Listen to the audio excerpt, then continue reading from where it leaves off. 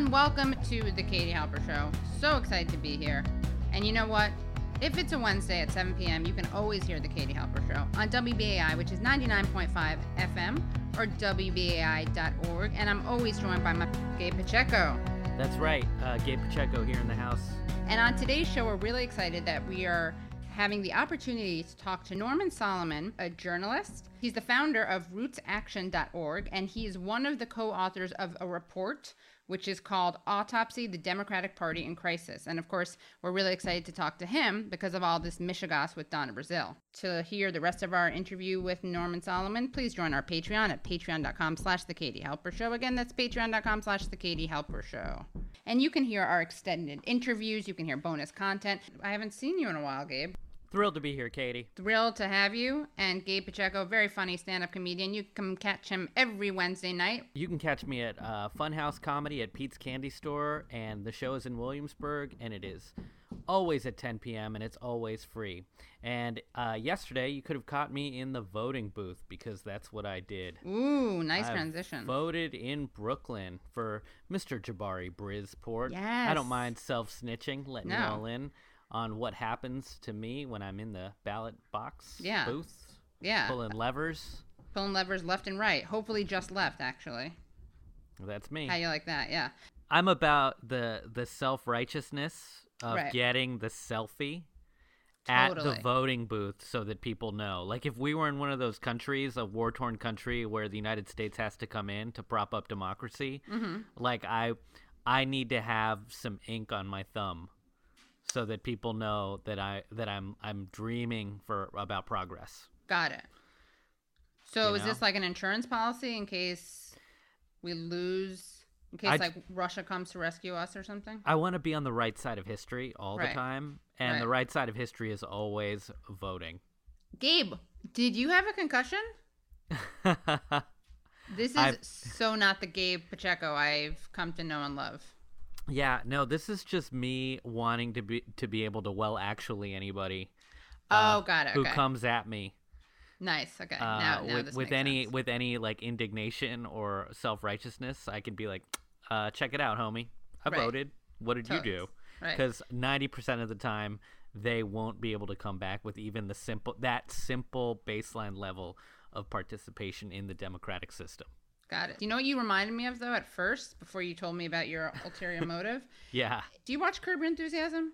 I have seen it. I haven't watched the new season yet. Me neither, but actually. I'm waiting, chomping at the bit. Are you a big Curb guy, or? I'm a pretty big Curb guy. Decent size? I'm decent. Decent sized Curb guy. It reminds me of when Larry David thinks spoiler alert, guys, if you don't watch Curb, but this is a couple of seasons ago. The episode where he thinks he's not Jewish for a second, and he goes to visit his family, who he thinks are his biological parents and not Jewish. On the way over on the plane, he's sitting in the emergency section by accident. They give the safety spiel at the beginning, and they're like, if you're uncomfortable doing XYZ in case of emergency, then don't sit there. And he's like, Hi. Listen, I can't really sit here by the emergency door exit.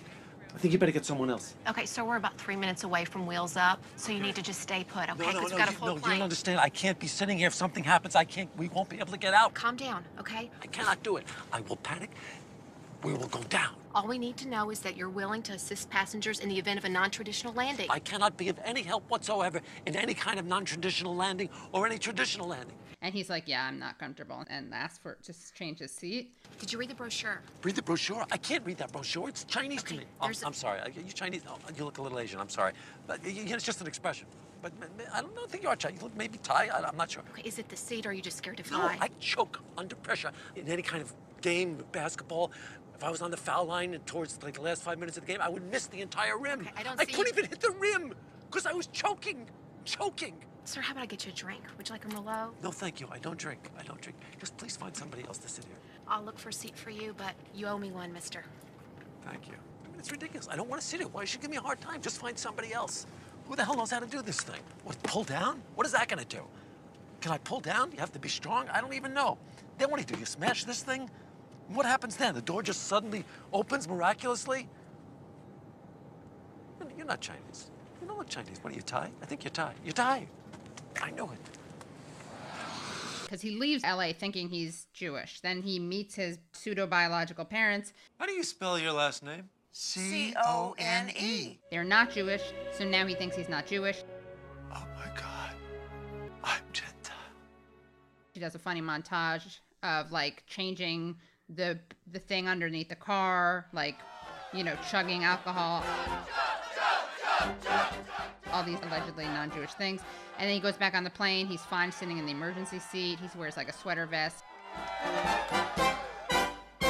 Anyway. He's like a confident and virile Gentile. Exactly. He's a confident, virile Gentile, and also like not, he's not gauche, right? Like he sits in the emergency seat and fulfills his obligations. And like he hugs Cheryl, his wife, when he comes home, like gives her a long hug. So that kind of reminds me of, you just reminded me of him there. Hey, so, thanks. I appreciate it. You're welcome. How's life? I haven't seen you in a while, Gabe. I've missed you. It has been a while. Let's see. I went to DC and I had a really great experience there. I did some stand-up at a Puerto Rico fundraiser at Havana Village, and I spent some time with Haywood Turnipseed, very funny stand-up in DC, who just got a write-up in the Washington Post. And Teresa Concepcion and Becca Lundberg were putting on this event. So they did a great job raising some money for Puerto Rico at Havana Village. I like that because that's some like Latino hermandad, brotherhood, sisterhood. You got the Havana stuff, you got the Puerto Rico stuff. It's like a Caribbean cocktail. Yes. But not of the drinkable kind. No, but hopefully, cleaner water than what they have in Puerto Rico right now. Yes. Almost a month after the hurricane, I guess, and still a lot of the country is without power and clean drinking water. People are performing operations using their iPhone lights. Wow. Yeah. That is a uniquely American story. I believe that's what George Bush said about once there was a woman complaining about having to work like 1,000 jobs. And he's like, what a uniquely American story. Yeah. Because I work 3 jobs and I feel like I contribute. You work 3 jobs? 3 jobs, yes. Uniquely American, isn't it? I mean, that is fantastic that you're doing that.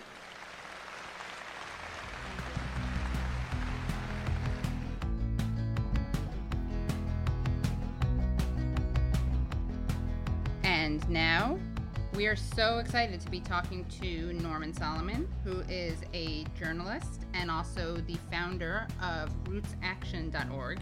And most recently, Norman is one of the authors of a really crucial, important, exciting report called Autopsy, the Democratic Party in Crisis. And you can find that at democraticautopsy.org. Again, that's democraticautopsy.org. Welcome. Hey, thanks, Katie.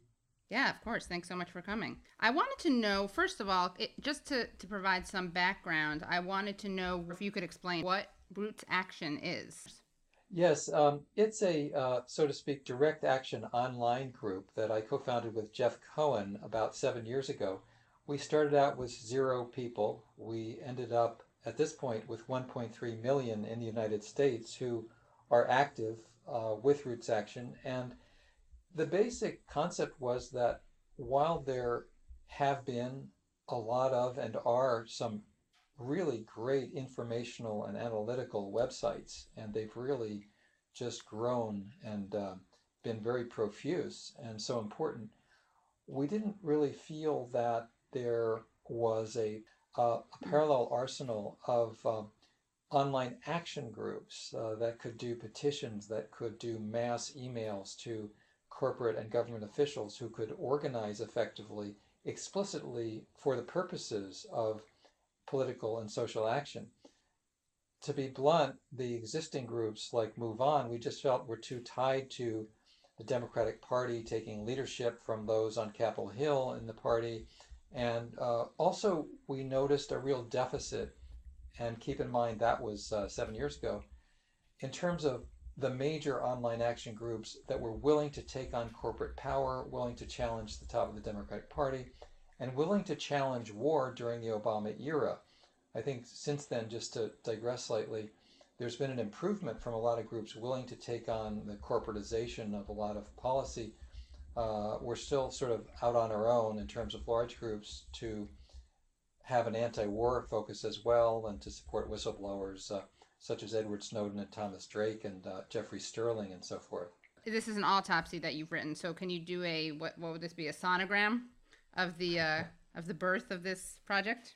Yes, we have a logo of a donkey flat on its back, and I don't know if the Democratic National Committee will come after us, but we think it's fair use. It's just their emblem, just upside down Right. in terms of its condition. But basically, the sonogram or the see-through would be was made necessary by the fact that, contrary to tradition, after a losing presidential race, the Democratic Party, the Democratic National Committee, it became clear, just wasn't going to do an autopsy. And so the realization sunk in by the end of the spring this year that if there was going to be an autopsy done, especially if there was going to be a no holds barred, no BS autopsy, that it was going to have to be done independently. And so we decided to do it ourselves through the initiative of rootsaction.org and our umbrella group, Action for a Progressive Future.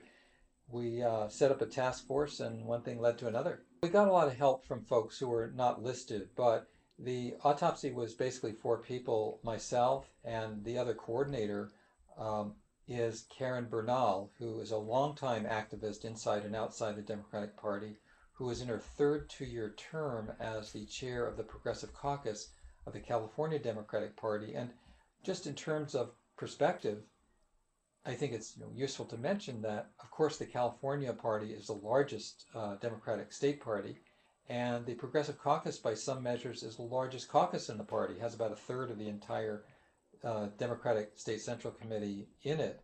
And also Pia Gallegos, who's a civil rights attorney based in Albuquerque, New Mexico, and Sam McCann, who's based in New York, a researcher and longtime activist as well at an international NGO these days.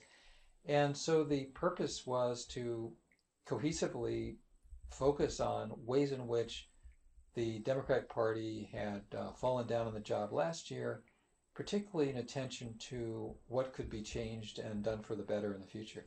And what was the most surprising discovery for you?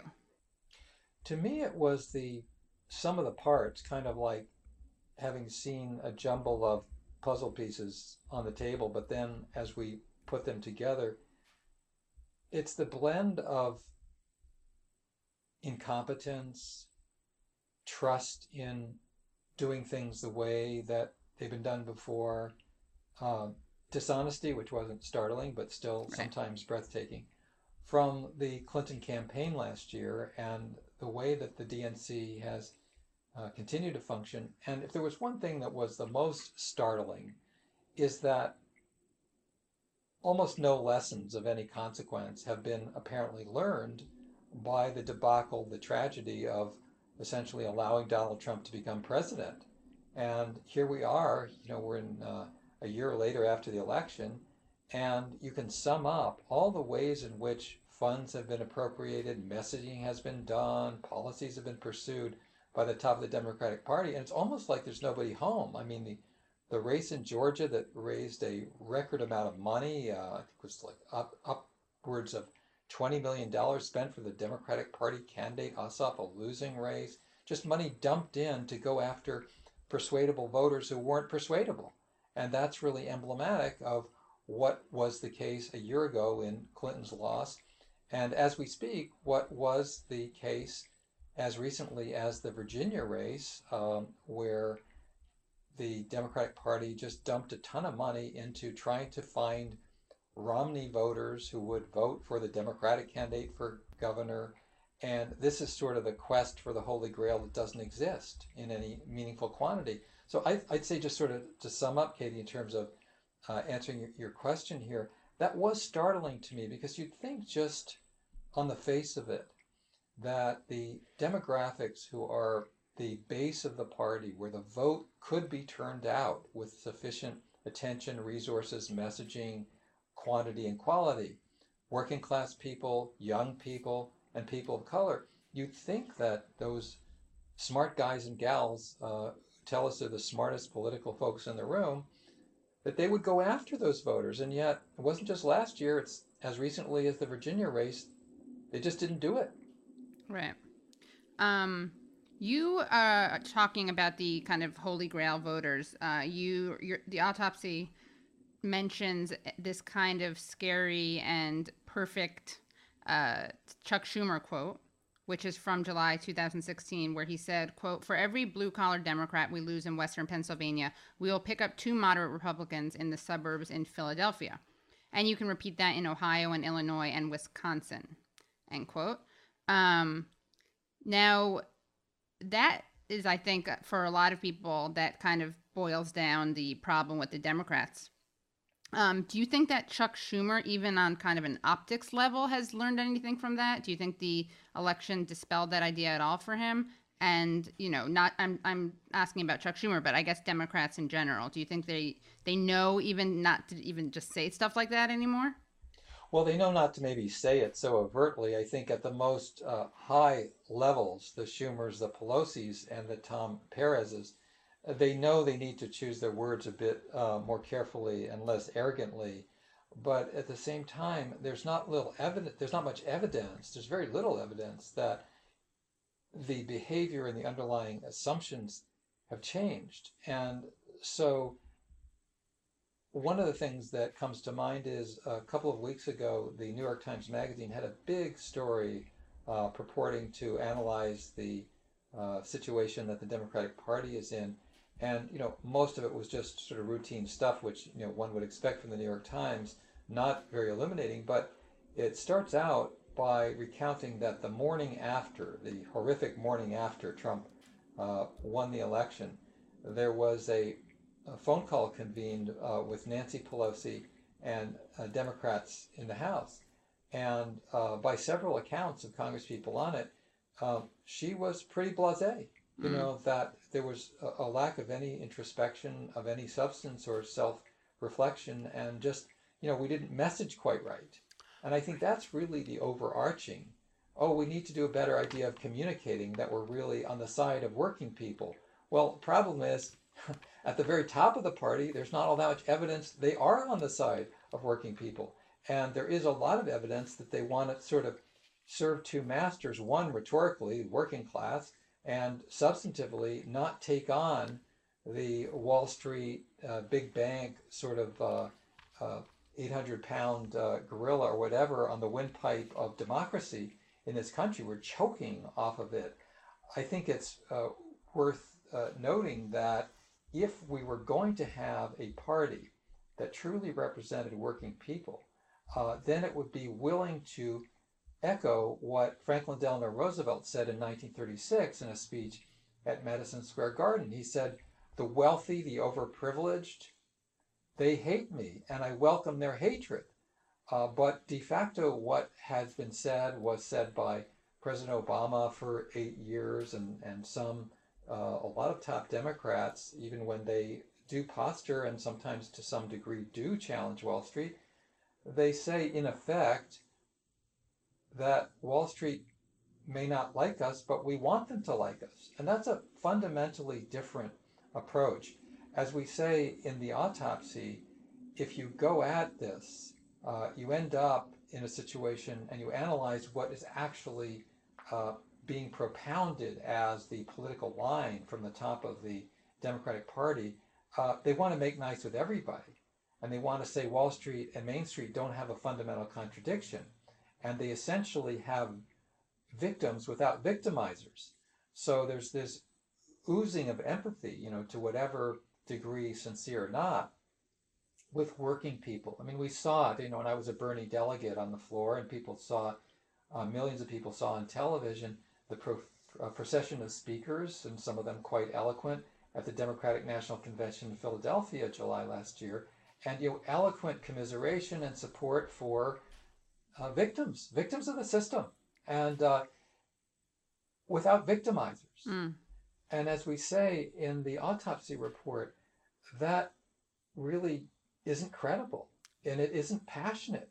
It is not the way the real world functions. If you've got victims of the economic order, this corporate capitalist system in overdrive, there must be some victimizers. And big part of the problem is that huge amounts of money from the donor class of those victimizers keeps pouring into the coffers of the Democratic Party. Also, I think that the danger in not acknowledging the victimizers who are actually causing, suffering, if we don't identify them and we don't explain that it's income inequality or that it's corporations, what you have is, as you refer to this in the autopsy, but you have a vacuum that's filled by someone like Donald Trump, right, who does give people a bad guy to rally or against, but that bad guy is Mexicans, Muslims.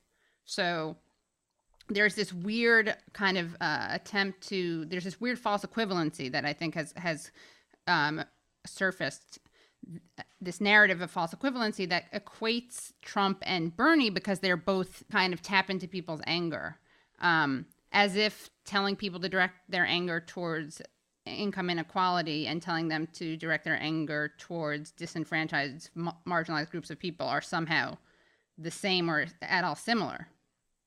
Yes, that's been so thematic and was from the beginning when Bernie got momentum in late 2015 in his campaign. So much mass media was just pounding that drum because if you're not on their bus, you're off their bus, and anybody off their bus should be conflated. It's as though, as you're alluding to, Katie, if you blame Mexicans and you blame Wall Street, that's the same thing. Right. It's as though in some cases the implication or communication from the mass media is if you say Mexicans are rapists when they come over the border, that's the same as saying that income inequality is inappropriate because Wall Street is making out like bandits.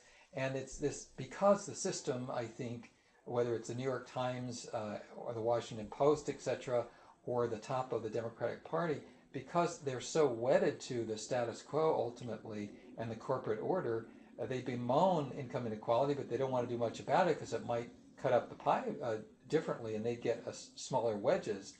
This is a way in which populism has to all be put in one basket, and they won't differentiate appreciably so often between racist, xenophobic types of, I would say, pseudo-populism and the real thing, which is progressive populism, which has been responsible in large measure for, one way or another, most that we can be proud of in our country.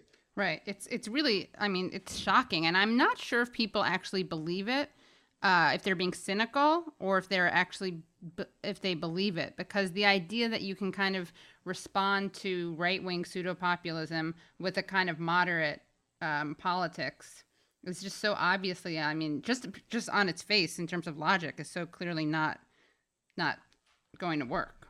Yes, and I think that one other strand of what you said that I didn't respond to yet, which is that it opens the door wide for the demagoguery of the right-wing racist, etc. Tendencies that Trump has inflamed, exploited.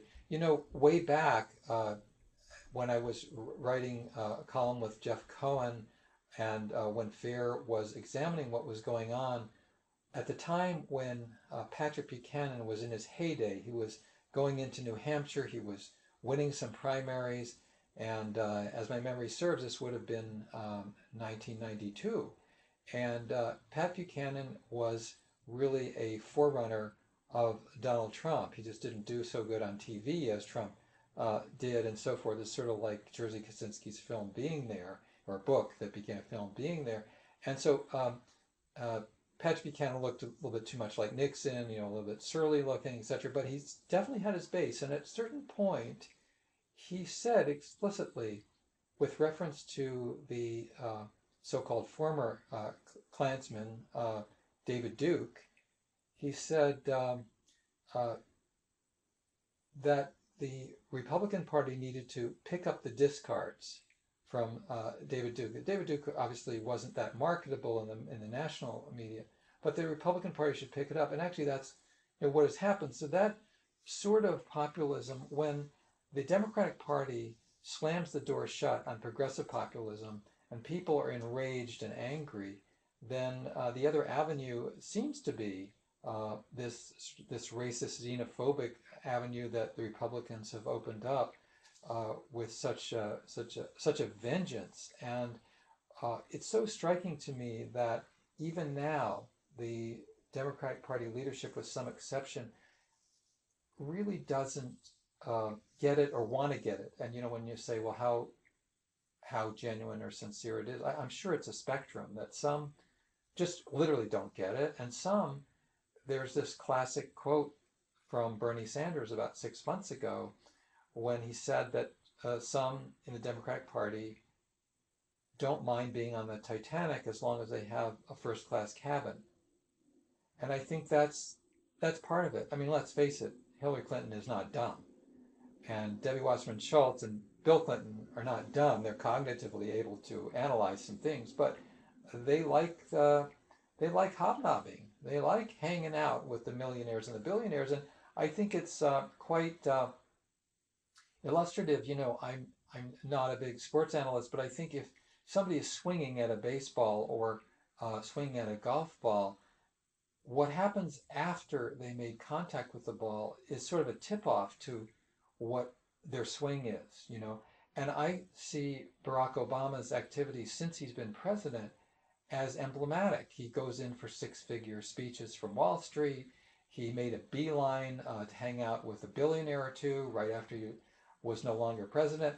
And you can analyze the people he appointed to his cabinet and so forth, including his patron Penny Pritzker, a couple billionaire asset person who sponsored him, sort of like Pamela Harriman, who befriended Bill Clinton and got him into the swing to be president in 1992. And it tells us a lot about the priorities. And that's where Bernie, again, I think, hit it just right. This is about elitism. This is about identification. And in an interview the other day that the co-coordinator of this task force for the Autopsy did on the NPR program On Point, Karen Bernal said a couple of times, just clearly and simply and directly, it's about class consciousness. Who do you identify with? Who do you care about? Whose needs are you willing to champion? Yeah, it really is. It just seems like a law of physics. I mean, I had Shuja Hader was on my show, who wrote a great piece. He does a lot of writing, but he wrote a great piece for Jacobin about choosing sides after Charlottesville. But he and I were talking about the equating of Trump and Sanders and how inappropriate it is because, okay, yeah, they both, let's say, speak to people who feel angry at the system. But saying that they're the same is kind of like saying that a gang leader and a mentor, a big brother's mentor or something are the same people because they both speak to, potentially disaffected young people, right? Yeah. It's sort of shocking sometimes. It can be shocking. The extent to which these memes are picked up and used by people in power, in the throes of a campaign and also later, for instance, there's I think, should be notorious instance where Hillary Clinton was so eager to get black votes that her ally John Lewis said that he went to civil rights demonstrations and he never saw Bernie there. The aspersion being that somehow Bernie was not a genuine civil rights advocate, whereas Bernie was at many demonstrations for civil rights when he was in his early 20s at the University of Chicago. And one could note that at that time, approximately, Hillary Clinton was at the 1964 Republican convention as an avowed, quote, Goldwater girl, unquote. But pulling that out, it's like whatever weapon is useful, just throw it out. And even very recently, as a matter of fact, there was that terrific video that you did of Hillary Clinton. And what's the name of the video, or how can people find it? I think it's called Hillary Clinton's Revisionism. I'll look it up because I should probably know. Yeah, and when I saw it, I was stunned. I had not watched on TV the clip that you included in that video of Hillary Clinton talking about her book just very recently. And she makes this very nasty comment about how Bernie Sanders, he's not even a Democrat. Oh my God, yeah. I am proud to be a Democrat. I've been a Democrat for decades. I have supported Democrats. I've worked for Democrats. Bernie's not a Democrat. And that's not a slam. That's what he says himself. And why? And get out of the way. Why are you mucking around with our party? You're not even a Democrat. You don't want to support Democrats, then go somewhere else. I mean, and it just, to me, it epitomizes the freeze frame mentality that's like 30 or 40 years behind the times. As we point out in the autopsy, there are way more independents in this country than registered Democrats. There's about 30% of the people who are registered voters who are registered Democrats. There's 40% that are independents, or as in California and some states we call them decline to state. So here she's publicly casting aspersions on the legitimacy of somebody, and 2 out of 5 voters are in that category. Right. So it's as though the Democratic Party is this club, and we run the club, so stay out.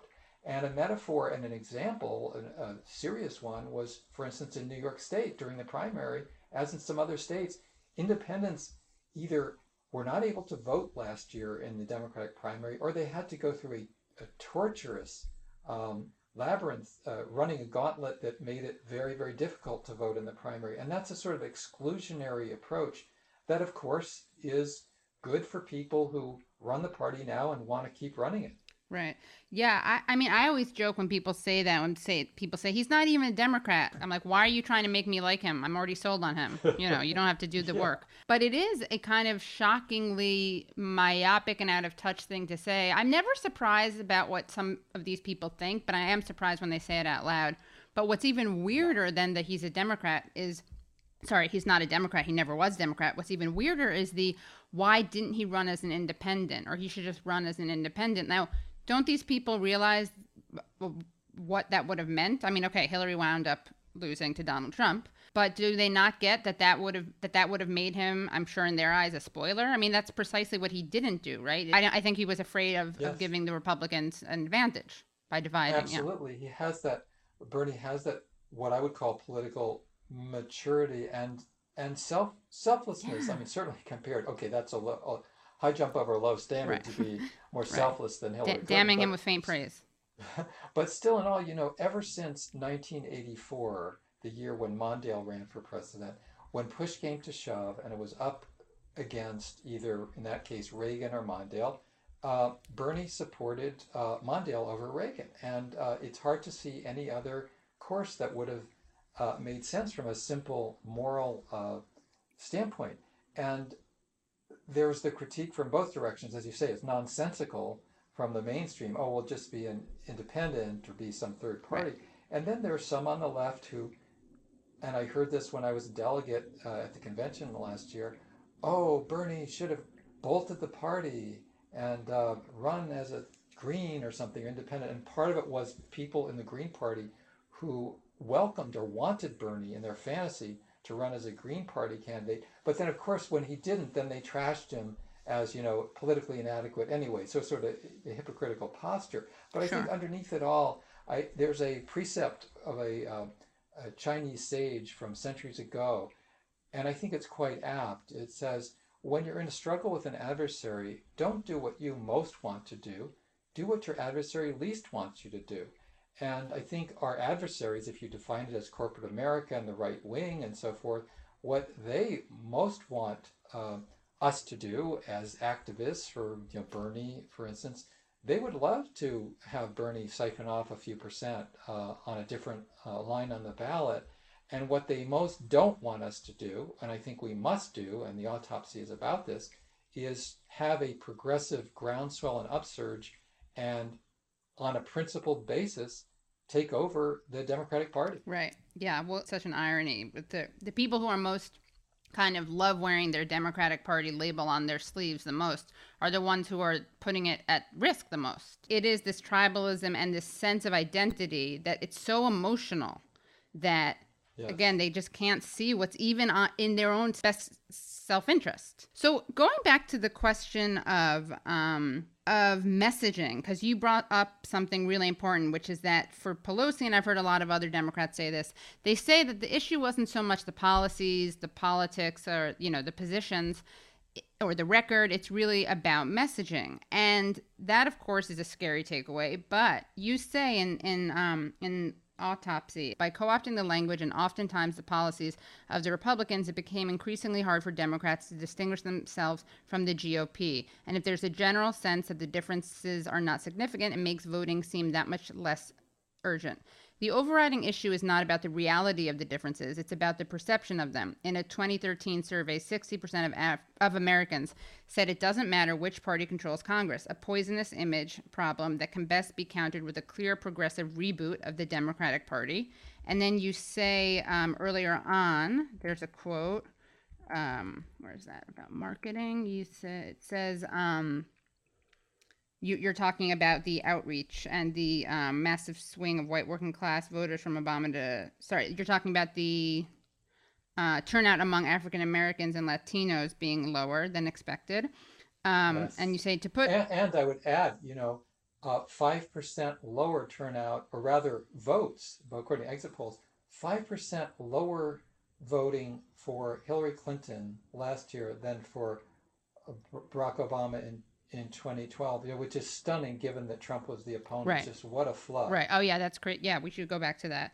And you say, to put it in marketing terms, the Democratic Party is failing on a systemic level to inspire, bring out, and get a sufficient majority of the votes of the working class. So those two things together made me think of another potential kind of danger for the Democrats, which is, what if they do just get better at messaging, right? Like it says in Autopsy, it's a question of perception more than reality. And I think that, when Obama said he would win a third term, I think he's right.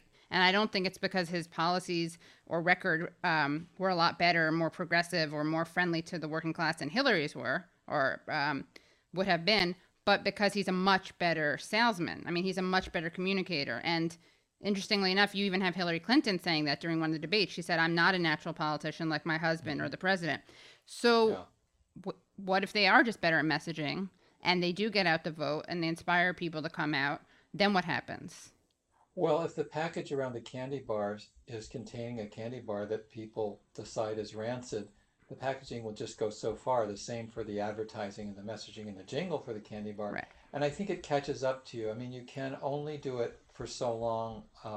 You think about Clinton with NAFTA, with the repeal of Glass-Steagall, with his stocking of his cabinet with corporate folks.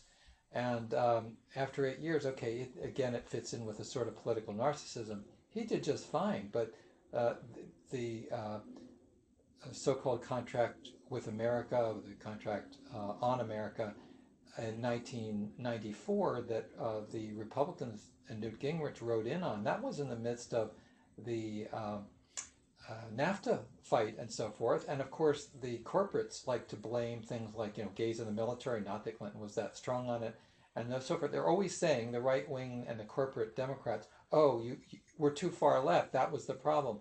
No, it was falling away of union workers, non-union workers, seeing alliances with the corporate trade pacts that actually put Clinton in alliance with Republicans. That's the only way, and he got it through Congress, was an alliance of some Democrats and then Republicans pushing it through. And, so to your point, I think that it was going to catch up with the Democratic Party.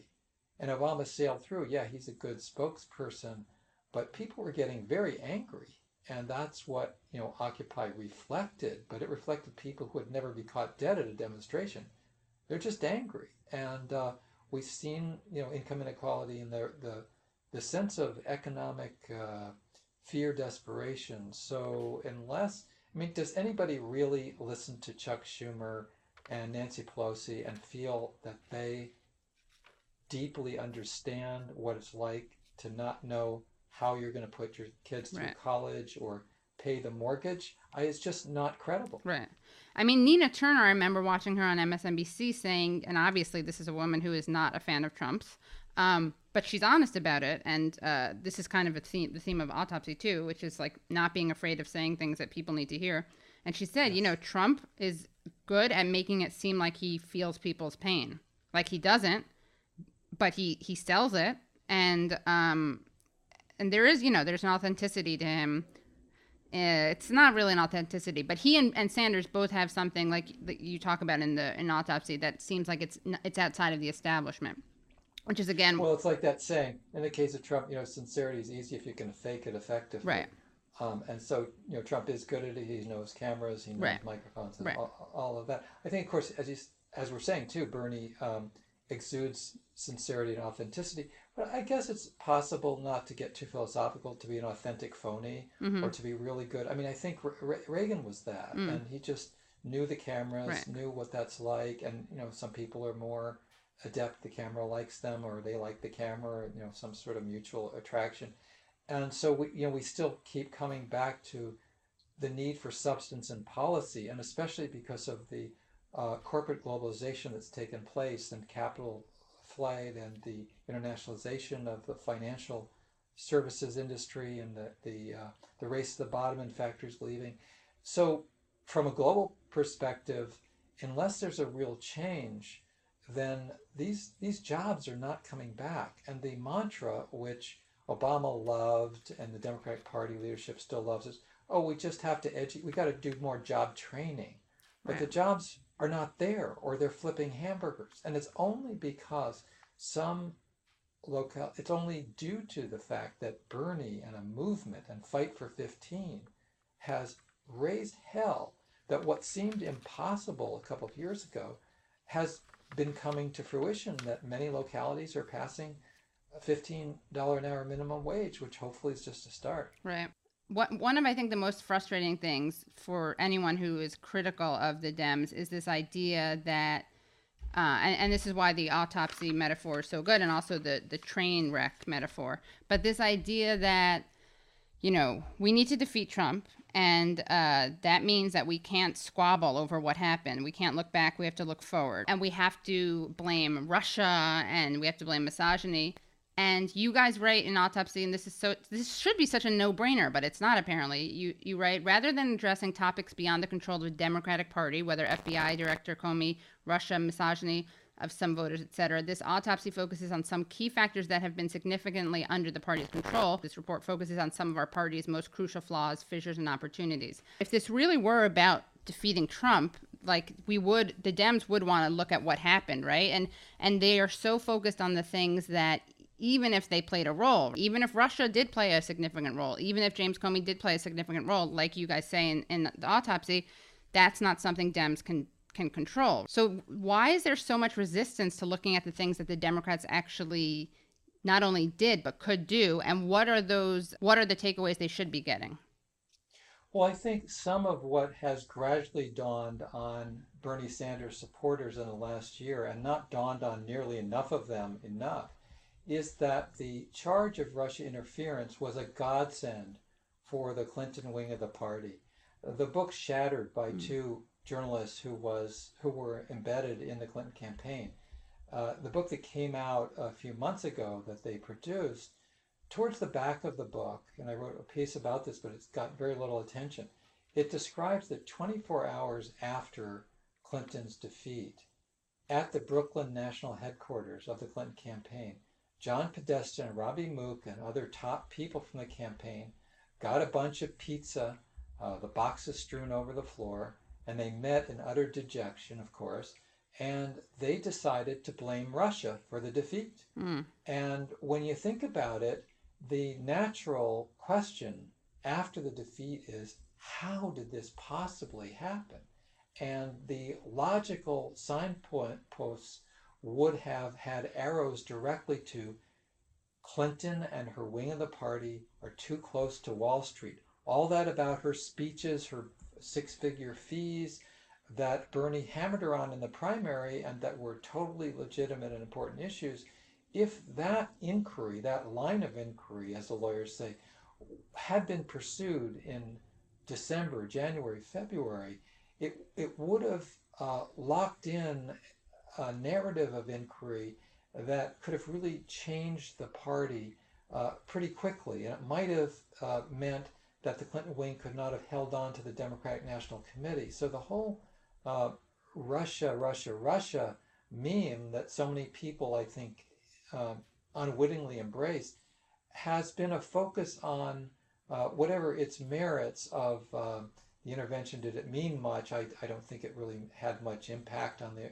election results, but It's as though, to go back to the train metaphor, um, investigators came back in and really ignored everything that the railroad and the engineer and the entire train company did before the train wreck and when it all went off the rails with horrible, tragic results, and instead talked about the weather, and so I really think that ultimately we're going to have to get back to the issues of class and the issues of whose side are you on? Like they're much more interested, and it makes sense in a way, but they're much more interested in covering their behinds than they are in getting to what happened. I mean, they're acting much more like, if we're talking about autopsy, like they're acting more like coroners who killed the patient and are trying to cover it up than coroners who are actually trying to figure out what happened. Right, that some of the records are just disappeared. Yeah, exactly, right. And I think we're in a dilemma. We're really in a dilemma now, but I think it's clear the path has to be, and the autopsy is part of this, direct, principled confrontation with the power structure, with the Pelosi and Schumer leadership in Congress, with Tom Perez running the Democratic National Committee, because the abject failure, not only in 2016, but during the last year in terms of special congressional elections and so forth, that is a consequence of the continuation of the very policies that lost Clinton the election in the first place. And that means sooner rather than later coming to grips with the real character of leadership of the party. The progressives are ready, willing, and able to step into the breach. You do have Elizabeth Warren speaking clearly. You have Keith Ellison. You have Bernie. You have a lot of people who are ready, willing, and able to turn this into a progressive party. But it's going to be a big battle. You know, one of the things that people keep hiding behind is that, and I think people keep, it's really disgusting. They keep trying to silence people or delegitimize people or smear people with, like, it's McCarthyist, really, or it's neo-McCarthyist. Of course, Russia's not communist, but they're using the same tactics that they did in many ways. And it's like red baiting without the communism. But one of the things they do is they try to say, you're just using Russia talking points, the same way they say you're using conservative talking points, right-wing talking points. And of course, if that's true, that whole guilt by association thing, then we can all call Hillary Clinton a Henry Kissinger ally, right? Right. Let's just be consistent. One of the other things that people use, I think, to try to silence people or stifle them is the accusation that, if you don't support Clinton, you don't support Black women. And as you guys point out in this report, the Democratic Party has experienced an 11% drop in support from Black women, according to one survey. And the percentage of Black women who said that neither party represents them went from 13% in 2016 to 21% in 2017. So what do you have to say about those changes? Yes, of any demographic that you could define, African American women are the most consistent high supporters of Democratic candidates. And Essence Magazine co-sponsored the surveys that you mentioned. And those are stunning drops from a year ago to now. It really speaks to the fact that having a base and treating them like just routine, you can count on them, don't pay much attention to them. And I think of that Stevie Wonder song from long ago. You just come see us at election time.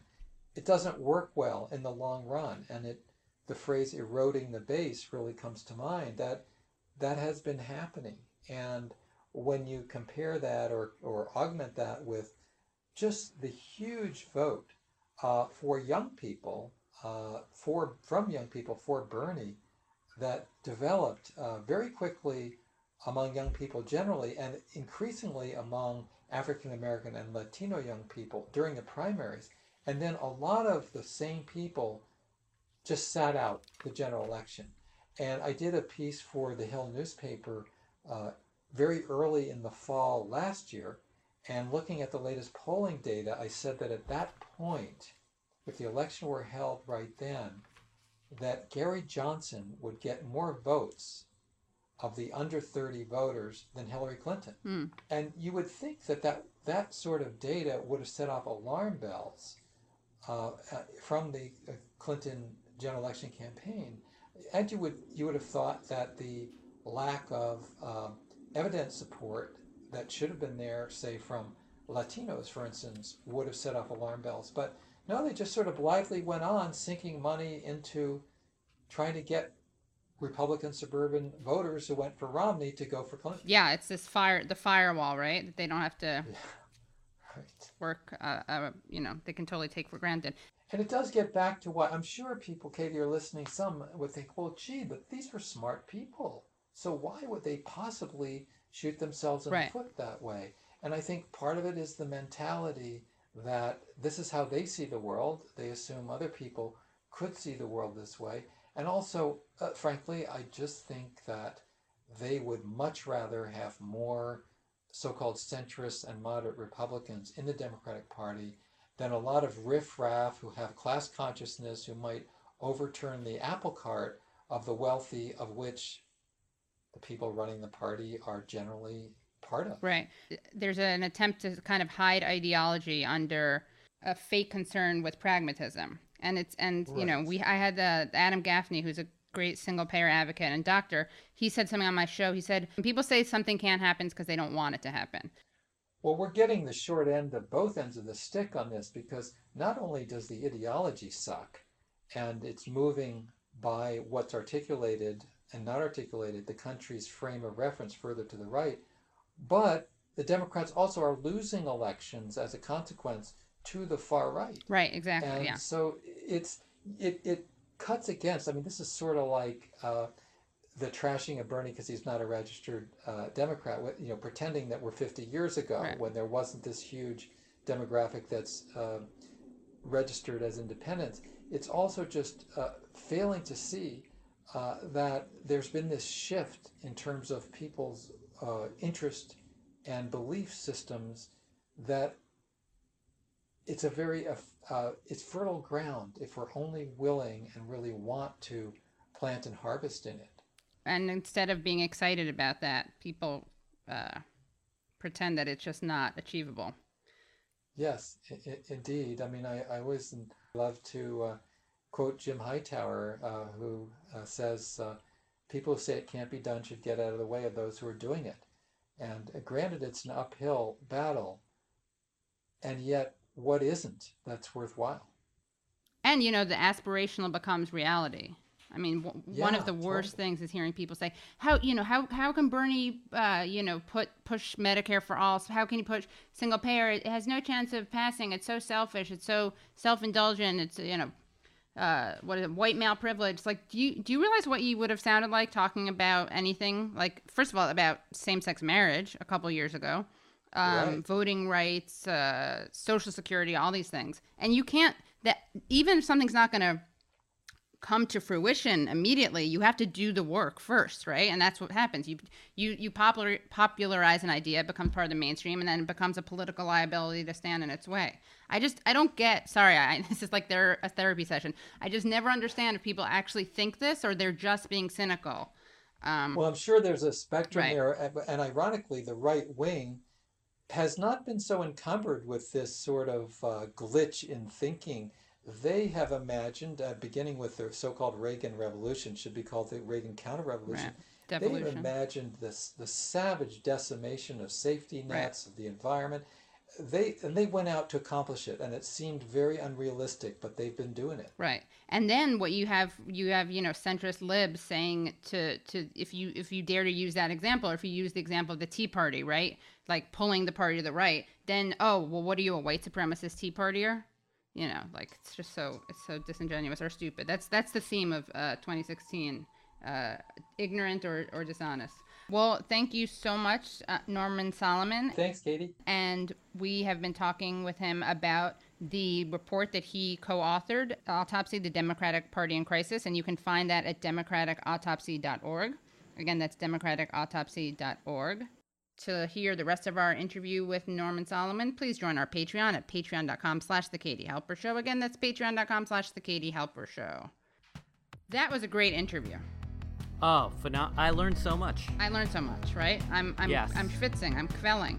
I don't know what to say. My third eye dilated. Totally. I can't even. It's taking up my entire. I'm nothing but a third eye. That's all I am. Rolling down the streets of New York City.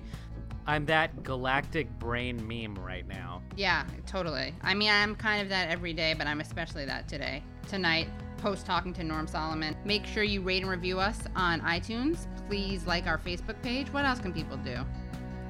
Oh my God. People can just give us money. Venmo us. Yes, Venmo us. Call. Yeah, why not? Venmo us. I mean, you may need It's Gabriel-Pacheco.